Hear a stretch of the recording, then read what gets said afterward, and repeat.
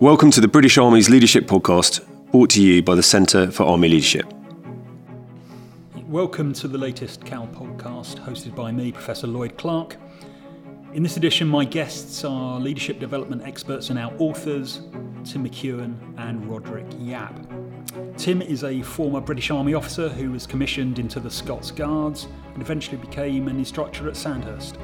Since leaving the Army, Tim has enjoyed a distinguished career as a leadership advisor, mentor and coach, working in the business sector, and in 2015 was appointed as a fellow at the University of Cambridge's Judge Business School. He's currently managing director of Sheffield Horworth Leadership. Roderic Yapp is a former Royal Marines officer who served on operational tours around the world, including Afghanistan and Libya. As a civilian, he founded the Leadership Forces in 2015 and specialises in developing leaders operating in highly demanding and competitive sectors in the commercial and sports areas. He's also in great demand as a lecturer, be that to business, the armed forces, or indeed to my own university postgraduates. Both gentlemen have been firm friends of the CAL since its establishment, and therefore it's a particular pleasure to chat with Tim and Rod today on this podcast, which is largely about their new book titled The Balanced Leader, but I'm sure that we'll branch out into their ideas more generally about leaders and leadership development. So Tim, Rod, thanks for joining me today, and many congratulations on the publication of your new book. Thanks very much indeed. Thank you. I raced through the book. I found it really useful and very much reading it as somebody who was thinking, how useful might it be to friends and colleagues in the British Army? And I really do think that it would help anyone at any stage in their careers. It's got great clarity. It's not faddy. It's very precise, and it's packed full of really interesting real life illustrations. And I think that the whole genre really could do with that sort of a book. So really, to a first question, there are so many books published about leadership every year in the UK. Could you tell me something, Tim, about what motivated you to write the book, and perhaps something about its concept? Sure. Well, and first of all, thank you very much for taking the time to read the book. I'm delighted that you found it useful and accessible. That's very good of you to say. Look, I think you're right. There are loads of leadership books out there. They're constantly being churned out, and that sounds perhaps disparaging. I don't mean it that way, but there are just lots of them. And maybe it's the fact that leadership potentially is quite complex, at least for people want to get their head around it, and it's not something that you do an undergrad in. It's something that you learn life's experiences through.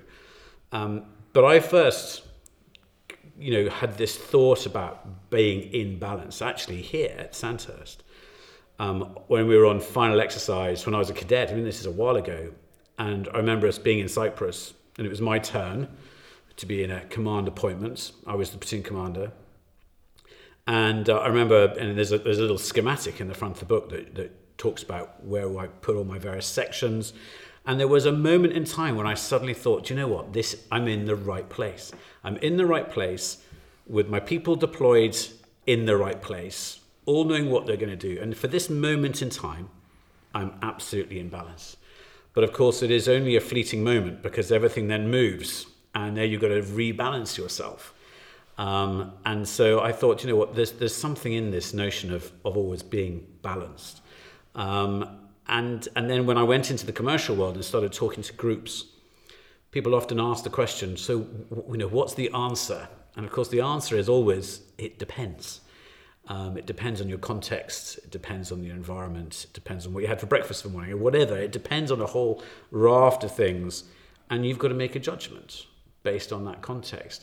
Therefore, I think when Rod and I got our heads together, we thought, actually, do you know what? We're very aligned in our thinking. And we want to try to help people understand that there isn't an answer. It's a balance, and only you can make that. Would that be fair, Rod? Yeah, so I think I had a bit of a reaction to a lot of the stuff that was being shared on social media, which said leadership is about doing this. So leadership is all about empowering people. And I remember we having a conversation about that and going, well, if it's all about empowering people, why do you have command and control? And where is the situation where command and control works and empowerment doesn't work? And I think the example most people will understand is if I walk across the road in London and I'm walking with a sort of group of civilians and I see someone get hit by a car, it's not a very helpful thing for me to turn around to them and go, so what do you guys think we should do in this situation? Do you think we should call the police, or should we call the ambulance, or what? I mean, technically I'm empowering them, but that's a really unhelpful thing to do given the context. So what we started to have a conversation about was that it's not about sort of, if you do X, you'll get Y. It was more about thinking about the context. What is the situation I'm facing? How do I naturally choose to behave? Do I tend to be more of a sort of controlling leader, which I definitely am? And how do I need to behave in the sort of circumstances that I'm faced with? So, for example, if I'm taking a group of recruits or cadets through training, you might have to tell them what to do. You might have to be quite directive initially. But as you go through training, that direction starts to ease off, and then it starts to become more a conversation about, well, what do you think you should do? You're going to have to make these decisions in the future. So I'm going to ask you, what do you think we should do? And we're going to talk about it. And so gradually I'm empowering them. But that context is changing as the cadets going through Sandhurst would change and grow and adapt. And so we tried to get away from this leadership being kind of simplified to the point of not really kind of meaning anything, and getting people to identify that it's about the context and it's about choosing a way of behaving so that you get the best outcome for the situation that you find yourselves in. So I'm sure many of the words that both yourself and Tim have just uttered there, context, judgment, environment, balance, are words that all leaders conjure with every day. I'm interested in perhaps how your military experiences, Tim, informed this book. I mean, did you find that from Sandhurst and then your subsequent experience led you to think quite deeply about leadership? Or was it just something that you did? I just wonder how this book is informed by your own experience. Yeah, that's really interesting. Because I think, actually, if I'm honest, I probably started at Sandhurst as a cadet, not thinking that deeply about it and just cracking on through the 14-week long terms and getting through the training program. And then it's probably not until you get into the real world of actually looking after troops that you start to understand the context that everything that's talked about at Sandhurst, which could arguably be described as a bit of a bubble, because until you actually go into the field army and you start meeting troops, that's where the rubber hits the road, and the jigsaw starts to come together. But yeah, I think it probably did start here. But then my last job in the army was back here again on the staff, and one of my jobs was as the platoon commander of Lucknow platoon, which is the rehab platoon. And of course there, I was given pretty free rein to continue the development of the cadets who were injured, whilst also making sure that they had the medical support to ensure they got back on the programme as quickly as possible. But we wanted to make sure they didn't have any skill fade. But in that scenario, I was given quite free rein to help get them to understand certain military concepts. And it was the mission command piece for me that was the big one. Because actually mission command is just this. It's about understanding your context, understanding your boundaries, and then making a decision. And that is really transferable into the commercial world. I think sometimes people overcomplicate it by trying to explain the whole mission command thing and military doctrine to a commercial audience who just don't get it. But in simple terms, you're simply saying to people, your job as a leader is to make a decision. You've got a number of factors that you need to consider in that decision. And importantly, you've got to understand your context. And if you can do that, if you understand those, crack on and make a decision. The difficulty, I think, for leaders in the commercial world is they understand that and go, okay, well, so I've explained to my people what they need, and I'm now letting them make a decision. And then they jump straight back in again and start meddling with the decision. Maybe that's not unique to the commercial world, I don't know. But actually what people are saying is get out of the way and let me get on with what it is that you've asked me to get on with. And that's empowerment, really, isn't it? But my military experience definitely informed this. it was quite formative, I guess, and maybe for you as well, Rod. I mean, it was the foundation, I guess, of our career. Yeah, definitely. I mean, you start off being sort of taught a little bit about it, and then you sort of realise how it touches everything. It has a huge impact on the people that are working for you. And so you get introduced to concepts like servant leadership, which I think is a great way of kind of thinking about it. I think the trick for leaders in the commercial world is that they are trying to work out how best to generate discretionary effort. And discretionary effort is ultimately about how hard do I choose to work for an individual. And ultimately that comes down to the strength of the relationship, whether you think this individual is leading you in the right direction, whether they're going to kind of look after you. And I've seen organizations in the commercial world where incredible leaders have changed roles, changed organizations, and all of the best people have followed them. And I think, to me, that's really what the trick is. If you can get people who are just like, look, I don't care what the job is. I'll come and work for you anywhere because it's going to be great. I'm going to enjoy it. Like, the value that you bring to an organization is enormous, absolutely huge. And so that's the area that I wanted to help people get better at, and that's ultimately what we've chosen to do professionally. I think if I may just sort of, I think there's something there. When I left the army, and I've been out of the army longer than I was in the army now, so, but I left thinking, the army's pretty damn good at leadership, yeah, and this is what the army's all about. And then went into the commercial world and suddenly went, wow, there's some really good people out here as well.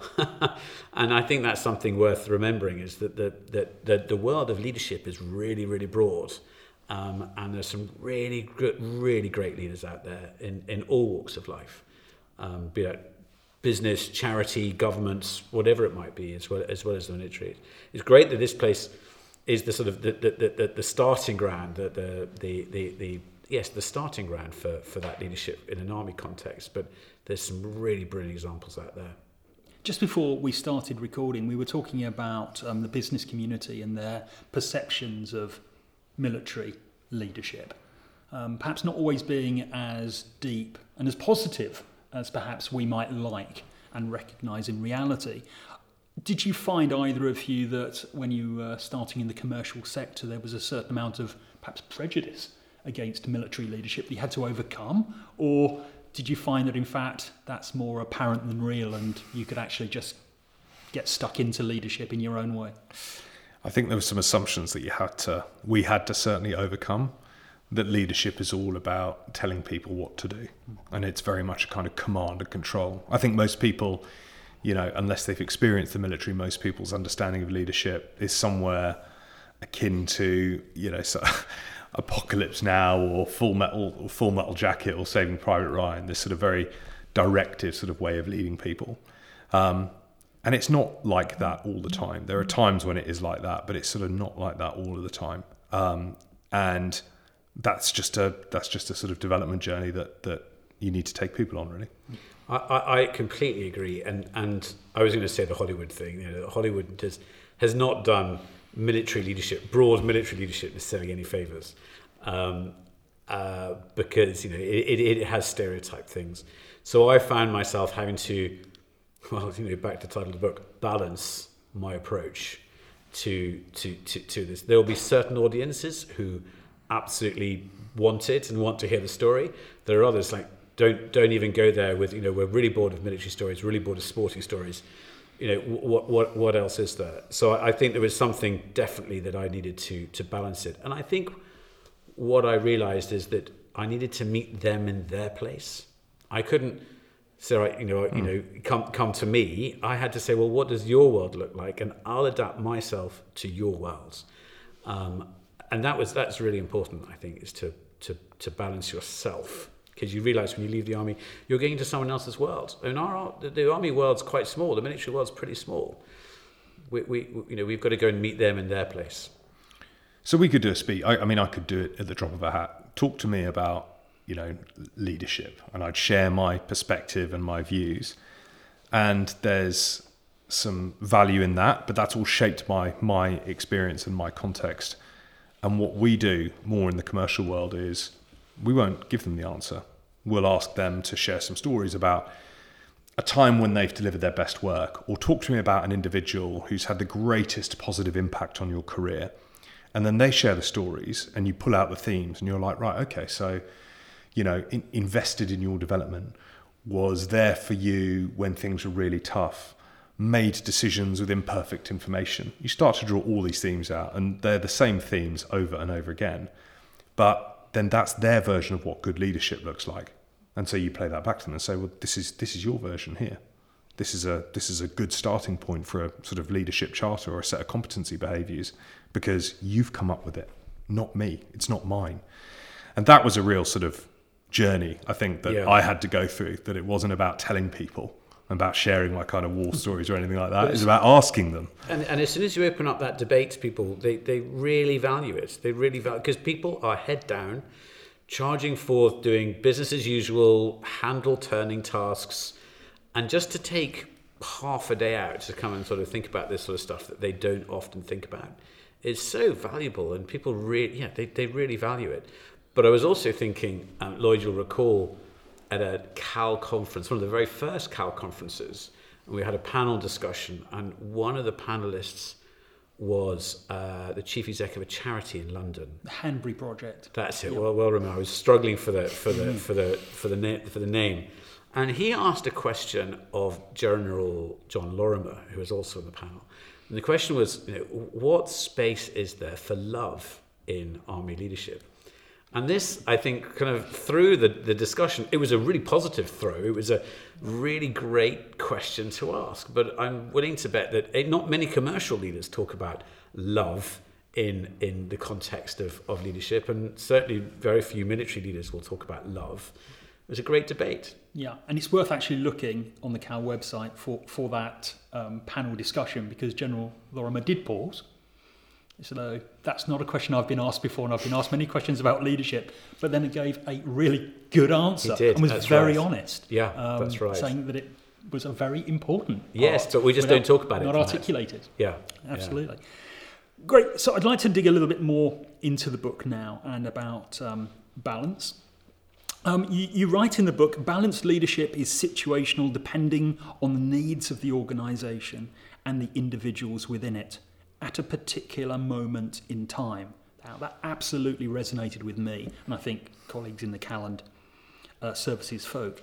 I wondered whether you could provide some more detail about the challenge of achieving leadership balance in certain situations. Is there anything that sort of comes to mind? There are many examples in the book, but what is the challenge there? So I can share an example from my first job when I left the Marines. I went and worked at a company called Urenco, who enrich uranium for the nuclear fuel market. So heavily technical nuclear manufacturing based up in Cheshire. And one of the things that the managing director, a chap called Simon Bowen, did was reset the relationship with the regulator, because the relationship was characterised by a sort of lack of trust. And I think historically the organisation had been very good at we should hide everything, sweep everything under the mat. And one of the things that he did was reset that balance by saying, look, the best way to win trust is to go to them with your homework and say, look, these are all the things that are wrong with the site. This is everything that's broken and isn't working as it should, but we're working on these things. Almost this sort of, just complete confessional, because it's very hard to tell someone off when they're like, well, you haven't caught me for anything. I've told you all of this stuff up front. I've put in a plan to address it, and I'm addressing that. And to me, that was a really good example of how do you identify a sort of key stakeholder, someone like the regulator in the nuclear industry, which is obvious. And then how do you reset that relationship and sort of bring it back to a position whereby you can trust each other? I thought that was a good example. Yeah, and actually interesting, you mentioned the regulator. I was thinking, I do a great deal of work in various financial services organisations, and clearly they're highly regulated. And I was thinking about when things start getting tough. So leadership's easy when everything's just plain sailing. When everything's working really, really well, you don't have any dramas, you haven't got any problems going on, then it should just be running on rails. Should be. It's when something happens. Well, the pandemic clearly was a massive test of it, where you have some sort of regulatory problem, be it nuclear fuels or financial services, or you try to merge things. This is where everything starts to get a little bit bent out of shape, out of balance, and this is where leadership teams ideally would just take a bit of a pause, take a bit of that sort of Hamlet moment and say, okay, I think we're a bit out of whack here, a bit out of balance here. How do we regain that balance? And that's not by going back to the way you were before. It's saying the context has changed. So what does our leadership response need to be in the environment that we find ourselves in right now? We've just had a section 166 from the Financial Conduct Authority. Well, do we all run around like headless chickens, or do we actually just take a pause, take a step back and ask ourselves, well, what's gone on and what's our response? So it'll always be changing. And then you might then go into the Christmas party and stand up and Chief Exec wants to say a few words. Again, the situation's slightly changed. So the context is I'm facing off to all my staff. I now need to put on a slightly different head and a slightly different spin to it. So, we talk in the book about the graphic equalizer, this old 1980s stereo that no one else knows exists because I'm far too old. But just rebalancing yourself, constantly changing the settings is really important. Understanding, because there's one size does not fit all.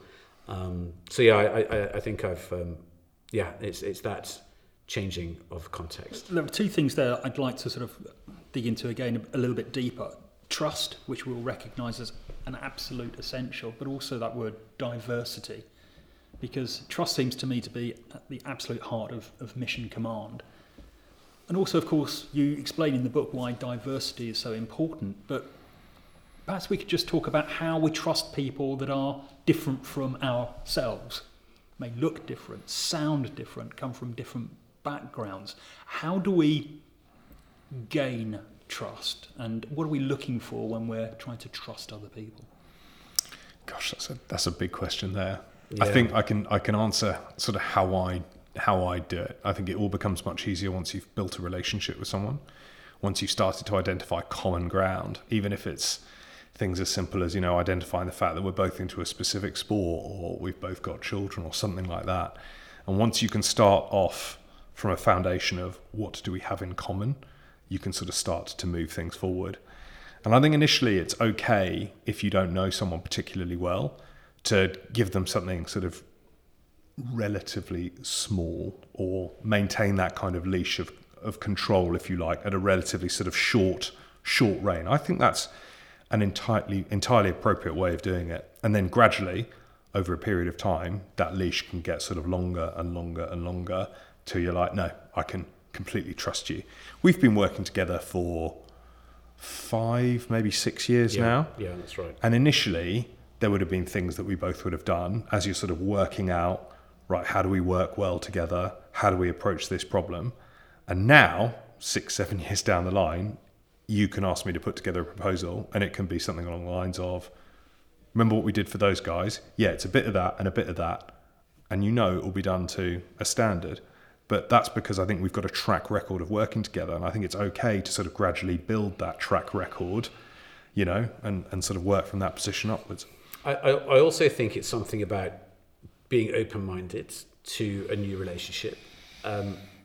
You talk about diversity, and it's too easy to say, well, I trust them because they look, sound, come from a similar background, and kind of I understand it. Therefore, I think it's really important to challenge ourselves and say, actually, well, let's be open-minded about this, because we may well learn something that we were unaware of previously. So there's this open-minded piece. And then also, I often talk about trust in terms of buckets. Yeah, so on the left of ARC, you've got someone whose natural inclination is to always trust at the start of a relationship. So I will trust you at the start of the relationship. Our bucket of trust is full, and maybe, unfortunately, a bit of water might spill out of it every now and again, but roughly that's where we are. The other end of the spectrum, and by the way, there's nothing wrong with this, is that you might start the relationship saying, look, the bucket's empty. It's not that I don't fundamentally trust you, but we need to have some sort of relationship experience that will fill this bucket up. and eventually we'll get to the right point of trust between one another. I mean, I have to say, I tend to start relationships on the left of arc with a bucket full of trust. Others may not, but you just got to work your way through it and build it up. But you've got to be open to it. You've got to be open to it. If you go into it and say, well, they're from that place and therefore it's going to be like this. Well, do you know what? It probably will end up being like that. And it'll be more because you've created it than they've created it.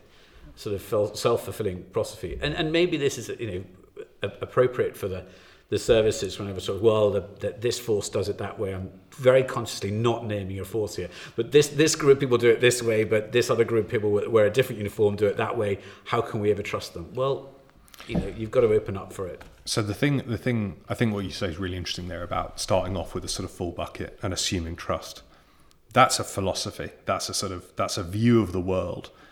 The thing that you have to accept is that from time to time, you're going to come across people who are going to let you down. Yeah, you'll be disappointed occasionally. And who might take advantage of that. And that's okay. So that what you need to be paying attention to are, what are the markers and how do I pick up on those kind of early warning signs that someone is in this for themselves? That's it, yeah. And then how do I work out how to kind of walk away, or how do I divorce myself from that relationship in some way? I think that's an entirely appropriate way of behaving. And you will have your approach, left of arc or right of arc, depending on all sorts of experiences in one's life. You may have had some horrific experiences that are inclined to make you not trust until someone proves otherwise, and that's entirely valid. And it's unfortunate, but it is what it is. But I'd far rather start with an open-minded bucket full of trust. And it leads me on to ask the question about creativity. I mean, I've read many, many books about leader development and leadership, and creativity always seems to me to be rather underplayed, but you really play up creativity in your book, the balance between process and creativity. And I was just wondering whether there is a greater tolerance in the commercial world than perhaps in the services. When individuals make mistakes, they're trying to be creative, they're pushing the boundaries. What is the tolerance for mistake making, and how can we perhaps become better leaders by embracing mistakes, embracing failure, and using that as a launchpad to move on? I think there is so much scope in the world. I'm going to be really broad here, to encourage greater creativity, which therefore means accepting that there may well be the odd failure, the odd bump in the road. But tech startups do this all the time. Fail fast, learn quick, move on. Fail in a small way, and it's not catastrophic. And so there's a lot to be learned from that. Unfortunately, I think also though, when you start scaling up these organizations, the cost of failure, it becomes big. And executives are quite scared of being able to stand in front of their shareholders and say, we mucked up here or whatever it might be. But of course, a very good friend of ours called Richard Wilmot, and he has this phrase, or it talks about when you try to avoid the more you try to avoid a certain outcome, the greater the danger that you actually end up crashing into it. So the danger of avoiding failure and having to stand up in front of a senior group of people and say, I'm sorry, but we really screwed up there and it's cost us X million or whatever it might be. Actually, if you'd allowed that failure to happen way much further down the line, and it might have only cost you £10,000, and you'd have learned from it, if you'd learned from it, then you're going to avoid what's happening, the potential that might happen further down the line. So there's this danger of trying to avoid something, you end up creating it inadvertently. I just wish more organisations would be open to that. And I don't think the commercial world is necessarily any more or less open to failure than the military is. Maybe the consequences of failure in the two environments are different. Yeah. I wish I saw it more. I wish I saw more willingness to make mistakes in the commercial world. Well, so we've done a number of things where people have talked about we want to encourage learning from mistakes, and almost to an extreme, we want to fail fast. And I'm like, okay, so what do you mean by that? What do you mean by that? And everyone sort of looks blankly at each other. And having worked in the military and in the nuclear industry, where frankly you're often dealing with stuff where you really can't afford to make mistakes, I don't think that an open acceptance of mistakes culture is actually really what people want. So when you're handling firearms, there is a way to unload it. There is a way that unloads it, and it's the correct way that you have been taught, and it's the way where a round doesn't come out of the barrel. And so I think the way I kind of think about it is that there's three buckets that mistakes fall into. There's errors of process, which could be down to the process being inadequate, someone hasn't followed it, so there's a kind of training issue, but ultimately process is really what fixes the mistake, okay? Then there's things that are complex or difficult. So brain surgery is complicated, it's hard, it requires trained people who know what they're doing, and there's a lot of variables that frankly could come down to the movement of a surgeon's hand when they're operating on you, right? So how do we manage that? We teach people and help them understand the consequences and that this is a risky thing to do. And I think that the third one that people get confused about is this kind of hypothesis testing. So let's give something a go. Let's try it out. But we don't bet the house on something like that. We want to try things out. We want to try with some boundaries. We do this all the time. Let's try this out with a bit of that marketing. Okay, let's put some money behind it. We're not betting 200 grand. We're putting a few £100s, and we're going to see if something works. And it's exactly the same if I was teaching my daughter how to drive a car. I wouldn't take her down around the M25. I'd put her out on a parade square and I'd create some boundaries so that it's kind of safe to try things out and learn. And I think that drawing a line between errors of process, errors of complexity, and where you want to encourage a creative or space, or not a creative, you want to encourage a safe environment for people to try things out, but putting some really clear boundaries around that, I think you want to be making sure that you've got a kind of reasonable balance of the third one, and you're trying to think about, as a leader, how can I reduce the process errors? How can I minimize the complexity ones, or at least manage the expectations around that? And how can I create a space for people to try things out and learn from them? If you get balance of those three things, you're probably onto a bit of a winner there. I'm going to be controversial as well, just to throw something in the mix here. So I mentioned before, Rod and I do a great deal of work with regulated organisations, particularly in the financial services world.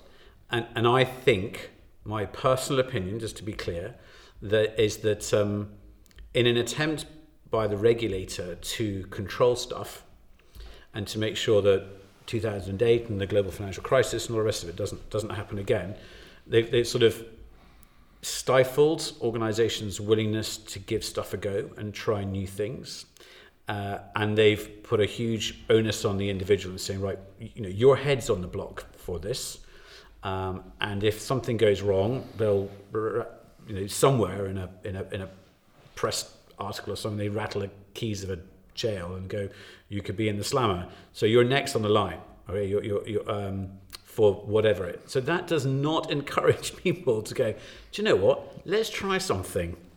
It really doesn't. And I think there is a real reluctance to be creative because of risk tolerance is relatively low. Yeah. I mean, you've both used the word judgment quite a bit in this podcast already. And again, it's one of those attributes that I think that we'd all agree is vital for a leader. General George Marshall, the professional head of the US Army during the Second World War, was very tolerant of mistakes and of failures in his senior commanders. But the one thing he would sack a senior commander for was chronic poor judgment.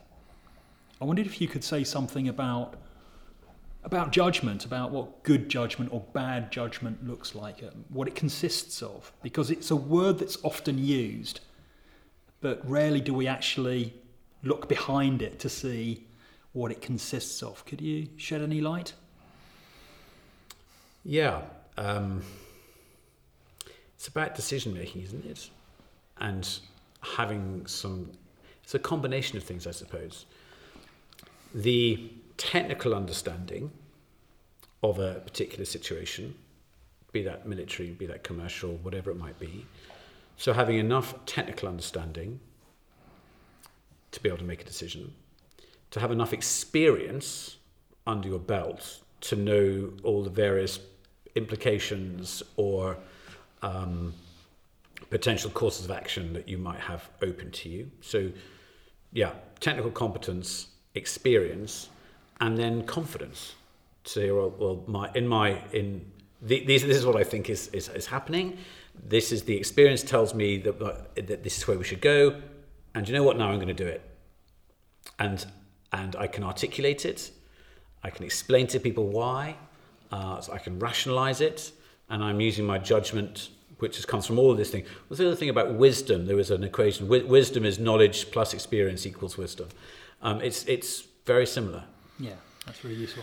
So I think judgment, is absolutely about decision making, but I think the added piece to it, or the way that you improve it, is through reflection.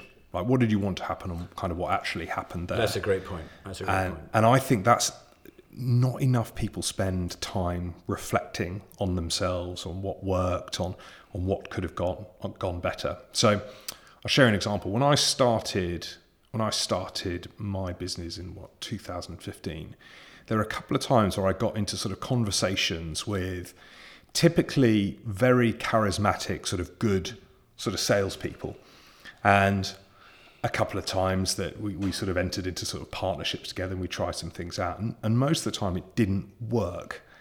And I had to ask a couple of people about this, which required me to sort of accept that I was part of the problem here. And I sort of said, look, to what extent am I don't know, making poor judgments about these sort of charismatic, slightly older statesman type men that is causing me to enter these sort of, business relationships where it really isn't sort of working out.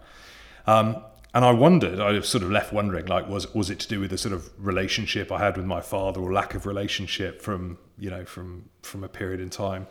And I don't know if that was true, but I was kind of alive to it, which means that now going forward, I'm sort of aware that, that's an area for me, or that's something that I need to be sort of aware of. So, for example, if someone is selling me or talking to me about an opportunity, I'm now looking at it with a sort of slightly different perspective. What are they getting out of this? What am I getting out of this? Is there some sort of parity here? Is this really a win-win, or is it a win for them being dressed up as a win-win? And I've only got better at that through experience, but that's only, I say experience, that's from reflection. And that's the kind of key thing, looking back and going, right, what worked, what didn't work? Where did I enter into that with an optimism bias, for example? And I found myself a bit out of pocket, or a bit sort of wanting. And clearly the British Army leadership doctrine talks about a leader knowing oneself, having emotional intelligence, which perhaps leads us on to humility. I know you were talking about confidence, but confidence can become arrogance, can very quickly become something that is far less savoury. And you have a chapter in the book that looks at the balance between confidence and humility. Could you talk a little bit more about that, perhaps giving us some examples of that particular challenge? Yeah, so this was a tricky one for us to sort of get our heads around. I think when things are going wrong, or when time is particularly tight, you want a leader that takes control and says, this is what we are going to do. And it's the classic kind of military leadership model, isn't it, in many respects? The sort of very decisive, very confident in their own views, very confident in knowing what they're going to do given the circumstances. But again, that doesn't work every time. A lot of the time, certainly in the corporate world, you actually have a bit of time to think about it. So asking people, what do you think? How would you approach this situation? What would you do if you were in my shoes? If you lack humility, you almost don't have that lever to pull. You can't kind of access that part of you, because you believe that leadership is about being the confident individual at the front of the organisation. And I've seen both used really, really well. And I'll tell you what, if you want to deliver an organisational plan, if we're trying to make something happen in an organisation, if we're trying to grow it, if we're trying to move things forward, asking people what they would do and then almost cherry picking the best ideas, the execution of that plan becomes a hell of a lot easier, because people are already bought into it. They think it's down to them. They think it's largely their plan, not your plan. And I think if you don't have humility, if you're not willing to do that, you can't leverage that, you can't pull that lever. And equally, you can't learn from mistakes. Because if you don't have humility, well, it's never down to you. It's never your fault, is it? Yeah, I think you're absolutely right. Being prepared to give the credit where the credit is rightly placed, and not necessarily take it yourself is a big one. And that we all know lots of leaders that are very happy to take it all themselves and not pass it on. But equally, as the leader, you carry the can. So the military analogy here would be, you've got to create some sort of plan. You get your leadership team or your planning team around the table and say, right, we've got a problem here. How are we going to address this problem? You kick it around amongst one another. But then you have to then be able to walk out that room and the leader says, right, it's my plan now. And I'm saying it's my plan, not because my ego is telling me it's my plan, but it's because I'm ultimately responsible for the successful execution of the plan. So I've now got to go and stand in front of everybody and say, this is the plan. And I guess that's why you pay the big bucks as the leader. So you've got to be able to have the confidence to be able to do that. And not ignore the fact that other people have contributed to it. Of course not, and actually maybe there's the right time to get someone else up there with you to demonstrate that it has been a proper cabinet-based decision. So you still carry the can, but that doesn't mean that you have to, you've got the ego the size of Ben-Hur. It's got to be appropriately balanced. Oh, there you go, back to the book. Although there is a really simple rule there, actually, that I found, and I'm yet to see this broken, which is that really good leaders, when things go wrong, they say that was my fault. That was down to me. I failed to communicate the urgency of this requirement, or I failed to manage this through my team. I'm at fault. But when things go right, it's nothing to do with me. That was all my team's work. That was their hard effort. I will pass on their thanks. Bad leaders tend to flip that round. And when things go well, that was all about my leadership, and I'm getting the very best out of our people here. And when things go wrong, I'll hold my team to account. I will grip them. I will have a conversation with them. And it's there are not many really simple rules to leadership, but that's definitely one of them. Yeah, that the very best leaders pass on the successes down to the team and hold the mistakes at their sort of level. So we've begun, I suppose, to explore what makes an effective leader and an ineffective leader. We're exploring that sort of spectrum that I really promote as existing, rather than just the good leader, the effective leader, and the toxic leader, as sometimes the literature and conversations may lead us to believe. It's really difficult, I think, measuring effectiveness in a leader. Perhaps easier to measure ineffectiveness, I don't know. But what do you think about that? What are the measurements of effectiveness when talking about leadership and leaders?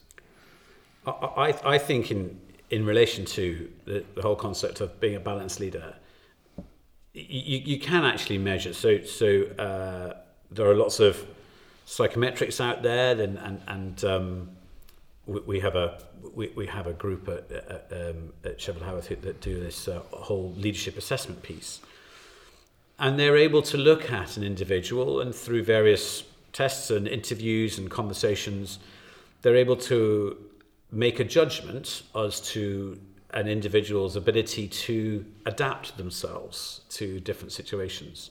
And I think that's what we're saying here in the book, is that actually there's no right or wrong. It's about moving yourself from extremes on each of the various spectrum that we talk about. The effective leader is able to do that. So maybe the measure of effectiveness is actually their ability to move themselves. It's the ones that are fixed in a particular position that will only be effective when the situation and the context requires that sort of leadership. Yeah. The effective ones can move themselves, and I think you can actually measure that through various psychometric testing and in occupational psychology assessments. I think you're able to do that. So we spend a lot of time in the book talking about two ends of the spectrum. I do think it's helpful to sort of say that there are almost some fundamentals that I think people need to grasp to sort of get their head round. I think Good leaders create an environment of clarity. So people know what it is they're meant to be working on. They know what is important. They know what to prioritize. And equally, they know what not to do. We spend a lot of time with leaders saying, right, what are the things that we're going to kill? What is the stuff that we're not going to continue doing because it doesn't add value? So I think clarity is a principle. I think the ability to build strong relationships with people based on mutual respect and trust. I've never seen a good leader who is incapable of building strong relationships with people, about generating that kind of discretionary effort. I've never come across that before. So strong leaders can build strong relationships. I think they're decisive. So they're comfortable with making decisions based on imperfect information. And they do that based on a sort of positive intent. They're trying to do the right thing, but they accept that hindsight is 20/20, but that doesn't stop them from making decisions. And then I think the last thing is that good leaders are accountable and willing to hold people to account. So there's a conversation around like, I thought we were all clear on the same page that this was going to happen and it hasn't happened. Help me to understand why not. And culturally, the biggest thing that I realised when I left the military was that if I asked someone in the Marines to do something, they wouldn't go to bed until that thing was done and it was delivered. And when I went into the corporate world, I signed up to do all kinds of different things and people turned up and told me why they hadn't done them. And I just realised that the pace at which the organisation can move is just very, very different because it's a choice often. And that was a real sort of, that required a real mindset shift for me. But that accountability, I mean, that's the kind of glue that holds everything together. You know, if an organisation is filled with people that lack a level of accountability, then it's a bit like a car that's wheel spinning. There's lots of noise, there's lots of commotion, and the wheels are spinning, but frankly, there's no forward momentum because nothing's actually getting done. And I have seen organisations that have real accountability problems because their leaders aren't holding people to account. Interesting. So, I mean, you were just talking there about change and about the world being fast moving, which makes me reflect on what endures in leadership and what changes. Future leaders. I'm a man of a certain age in my mid-50s, pale, male and stale. You know, what are leaders going to look like in 20, 30 years' time? Will we recognise them? Are they going to require different competencies? Or what endures in leaders and in leadership? What is good? What we need them to be? Will that still be the same, do you think, in 20 or 30 years? What are your thoughts on that? I think, this is a great question, and I think there are certain. It's a balance, okay. There's going to be certain things that it will endure, because ultimately we're still talking about humans, and we're still talking about relationships, and we're still talking about asking people to do things, and getting discretionary effort out of them, as you said, Rod. We're still asking people to do that. What will change will be the medium through which we manage to do that. So technology will have a greater part in it. It'll be more dispersed, so we may seldom meet our teams. And this is what we've just experienced over the pandemic, was that we weren't meeting people. And so an ability to build a relationship with someone quickly and remotely will be a really important skill in the future. And I think this is also why a lot of individuals of a certain generation are so desperate for everyone to come back to the office, is because they perhaps only know that that's the one way to build a relationship. I think that future generations of leaders will be very comfortable about developing the relationships in other ways. So there's that piece, but what will not change the fact is that you still need to build one. And you still need to be able to get the best out of people. Though those are some of my thoughts. Rod, you may have some others. I've got some others in my head as well. I need to form my thoughts. So when I think about historical leadership figures that I think I can get reasonable access to, I think about people in probably the Second World War, Saving Private Ryan, Band of Brothers. I know I should be telling you books that I've read, but those are the things that sort of spring to mind. And when you think about how they led, would I have followed them? I think I probably would have, because fundamentally it was about their character and it was about the way in which they interacted with you. And yes, the mediums for how that works has changed, but fundamentally the way in which someone makes you feel based on how they talk to you and how they treat you hasn't really changed that much. And so I still think, leadership is still about behaving in a way that generates the best outcome for you as a leader, the individuals involved, and for the organisation. And fundamentally that comes down to you knowing yourself and knowing the context that you face. And I don't think that will change. Those are principles on which I would be willing to bet my mortgage on that won't change significantly. I think there's one other thing that I think might have an impact on leaders of the future, and that is things like the environment, the climate, the environment, the planet, and just how much we have to care for things that are way bigger than ourselves, and they will become much larger problems for everyone to have to deal with. And I wonder, it's not often talked about, but generosity as a leadership trait, I think may well have a lot more. I mean, sort of not just going for bottom line profit or whatever it might be, but actually generosity of spirits. I'd like to think that it's always been a leadership competency, but it's not often spoken about in terms of leadership, is it? So I wonder if generosity is a leadership idea of the future, perhaps. Yeah. I mean, it seems quite clear to me as somebody that has children who are now in their early 20s that whilst they might share my values and my principles, the weight on which they place on certain principles and values differs to me. And they have some things that they value that are completely different to me, just in terms of what they might value out of a career. I might be looking at a 20 to 30 year career because that's the course I was set on, but to them they're looking at something that they can add value to for 2 or 3 years before moving on to doing something else. So perhaps we're looking at bright young people just approaching life in a different way, which must lead to leadership challenges. I think that's that they behave like that because they can afford to. The context has changed. So my father's advice was always, you get a good government job and stay in that. So he's delighted when I joined the Marines, right? But when I think about how he grew up in a time when employment was genuinely a problem. Employment scarcity was an issue in the sort of late 70s. And we don't face that now. There are thousands of jobs out there, and getting access to them via LinkedIn and things is easier than it ever has been before. So people don't value those kind of long-term things. There are not many young people leaving university or leaving secondary education now who are thinking about their pension. That's just not how they are thinking. So I think the context has changed, and a greater availability of jobs has meant that they are less thinking about, they're not so much thinking about long-term careers and pensions, they're thinking about collecting a portfolio of experiences, and they'll try things out. They're much more experimental. And is that an extra challenge to the army, because the services grow their own leaders? Okay, we might see some lateral entry, coming in, may already be there in certain services.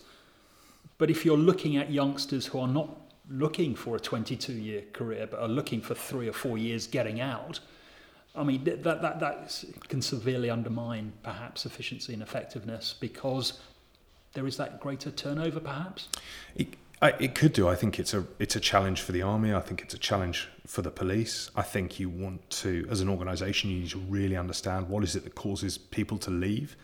Is it things like the fact that they are moving all over the place, and it's really difficult for them to put their children into one environment so that they get a sort of stable education? Like, what are the sort of pull factors that mean people leave? Because I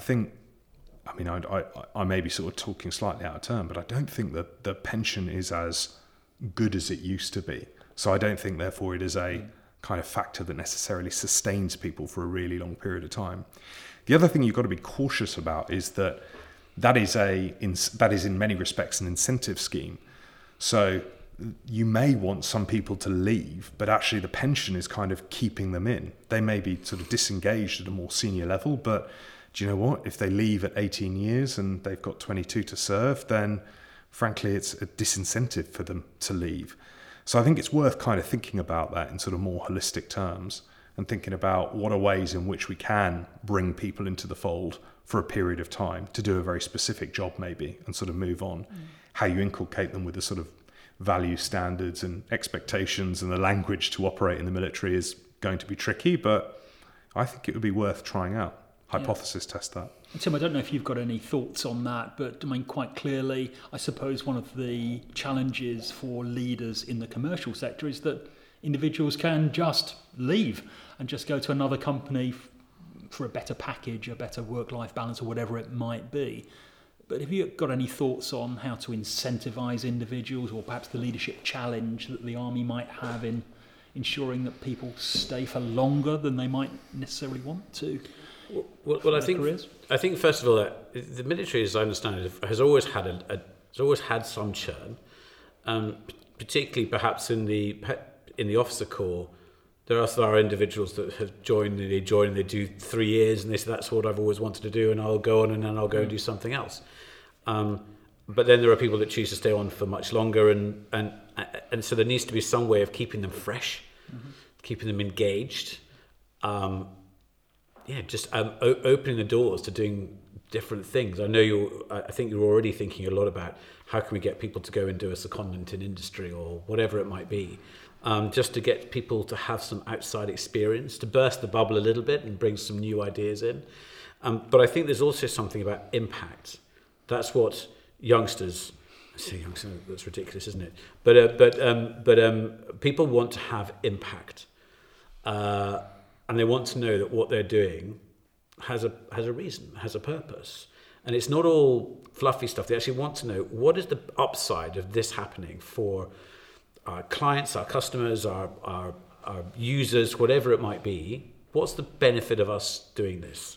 And they want to, and people are less likely to just go with the flow nowadays.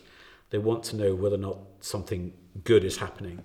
But equally, in the commercial world, I would argue that it's actually quite healthy for people to leave.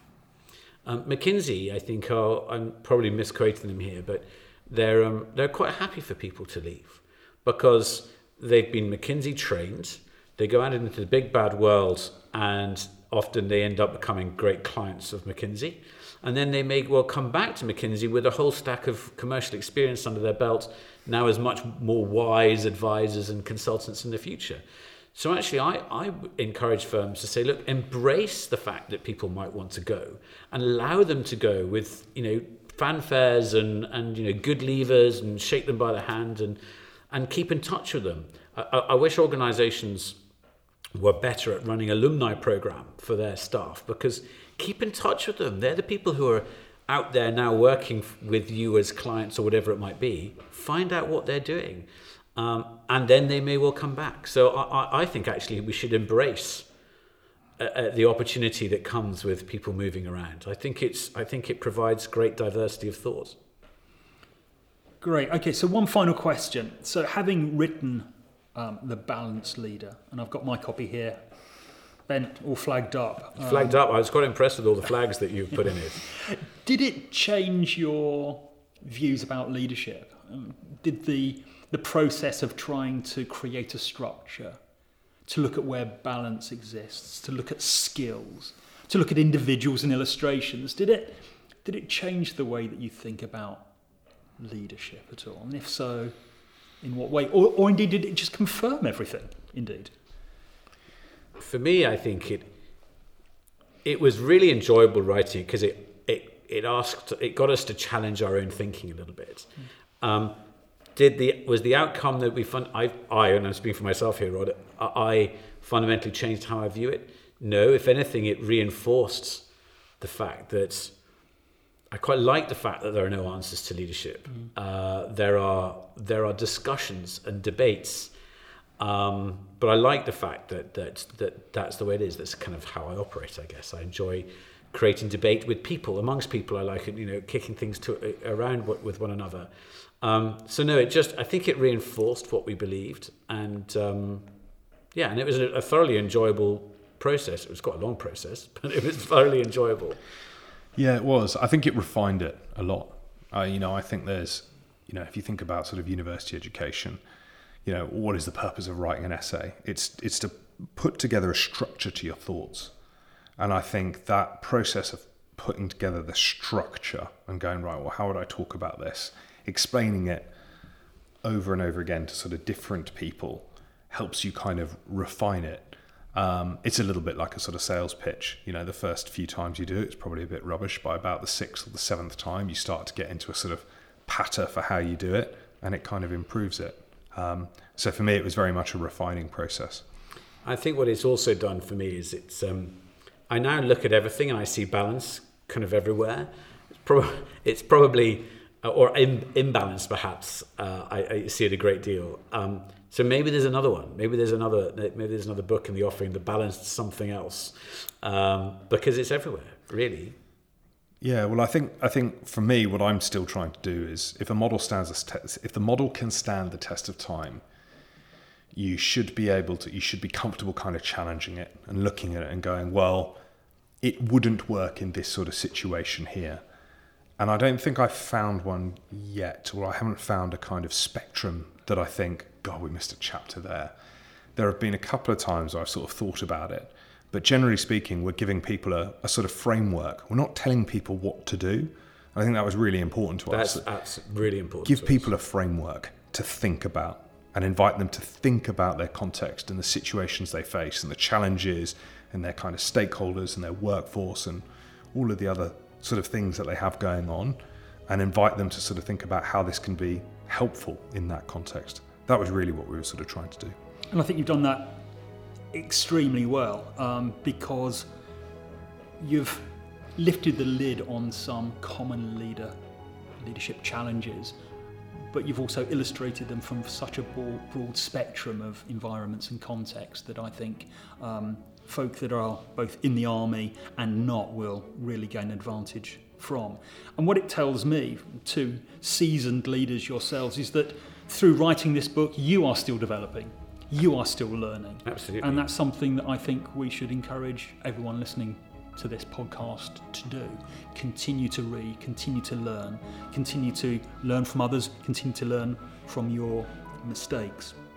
So Roderic Yapp, Tim McEwan, thank you very much for spending time with me today and discussing The Balanced Leader. It comes highly recommended. And for those listening, if you're running a leadership study day, you're seeking to lift the lid, as I said, on leadership challenges, how to overcome them, you simply want to improve yourself, become a better leader, this is most definitely the book for you. So thank you for listening to this Cal podcast from Tim McEwan, Roderic Yapp and myself, Lloyd Clark. Goodbye. If you've enjoyed what you've heard today, do please subscribe to our podcast. Please also share and comment. For more information on British Army leadership and to get in touch with anyone on the team, please visit our website and of course follow us on social media, Twitter, Facebook and LinkedIn.